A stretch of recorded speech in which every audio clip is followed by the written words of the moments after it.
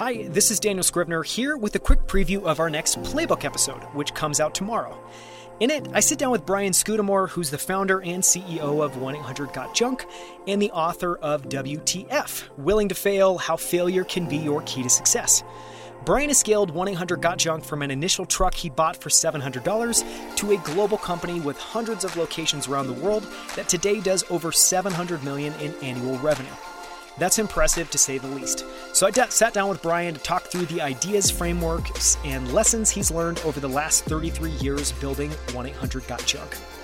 Here's one of my favorite clips from Friday's episode. Tune in tomorrow for more. Yeah, I think it actually is a bit of a blend of personal and business. Years ago, I met Paul Orfala, who started Kinko's and sold it for, gazillion dollars. And what was incredible is someone asked the question in the audience at our business program I was taking in Boston. They said, what is success to you? Now you've got all this money, you've got your private jet. What is success? And he goes, that's easy. He says, if my kids, when they're grown up, want to spend time with me, that will be success. He said, of course they want to spend time with me now. They depend on me and I'm their dad.